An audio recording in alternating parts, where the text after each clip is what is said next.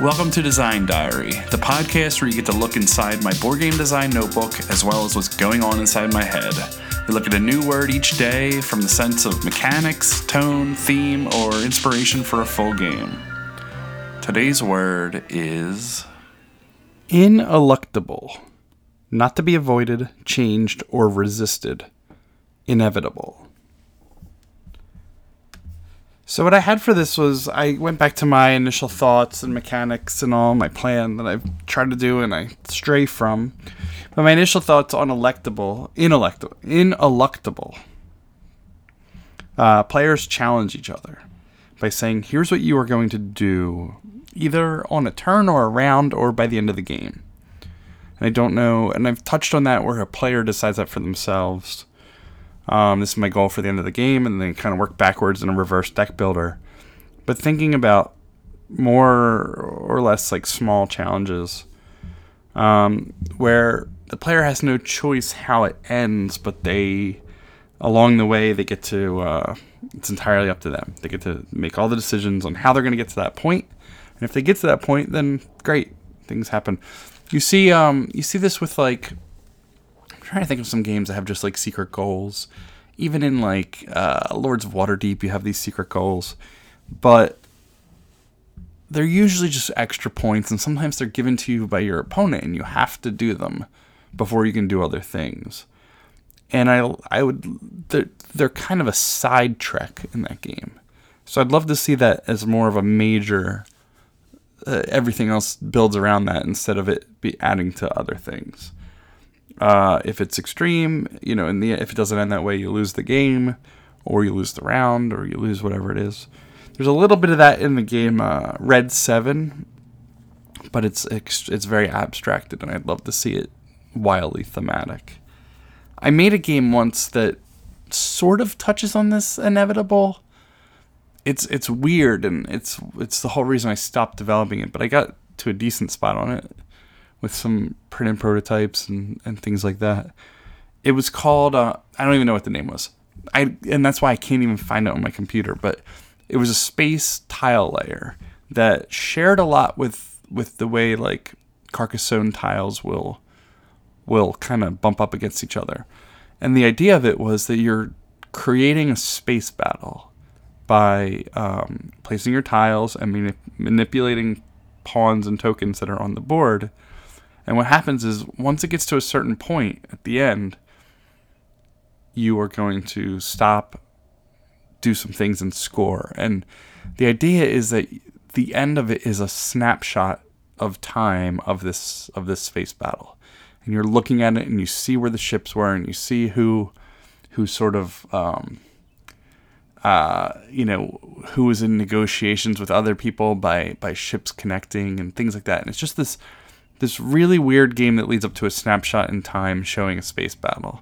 And then it ends right there, which is also really weird because you don't see the resolution of the battle. You just see this one piece of time.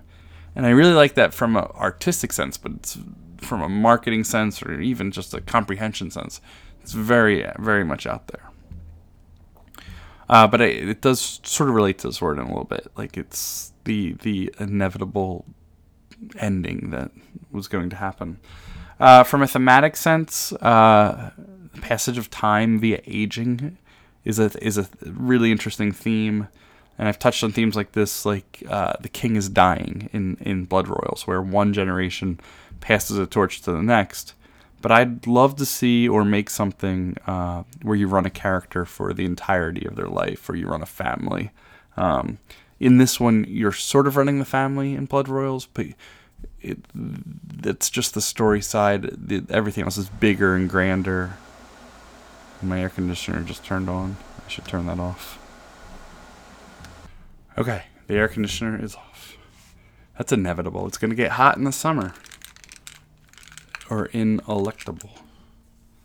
It is going to get hot in the summer. So, the heat is on. What I would call that game.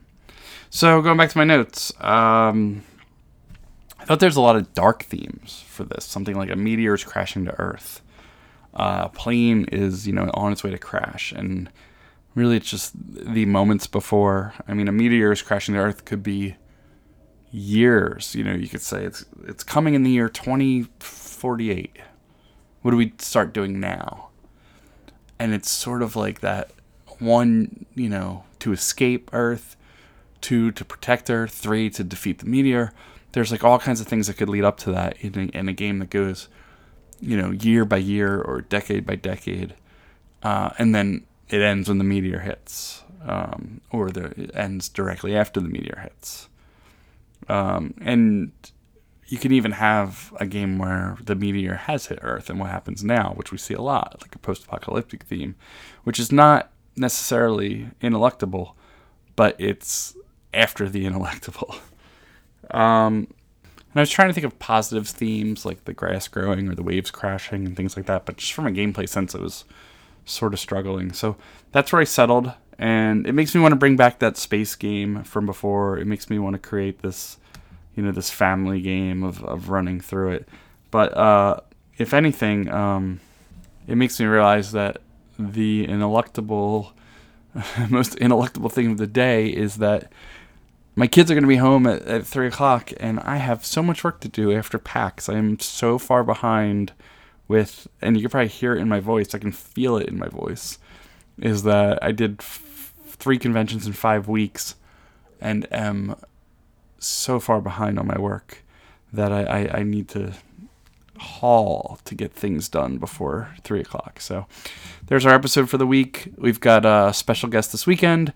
It's a surprise. It's somebody who's been here before. You will see tomorrow.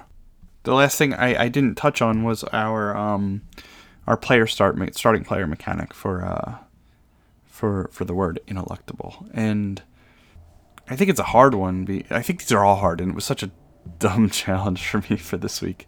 But the oldest player, that's probably seems appropriate. I think so. It's not that fun, and it's not that much of a stretch, but it's the only thing that came to me. So thanks again. We will see you tomorrow, and thanks for joining me for another week of Design Diary. See you around.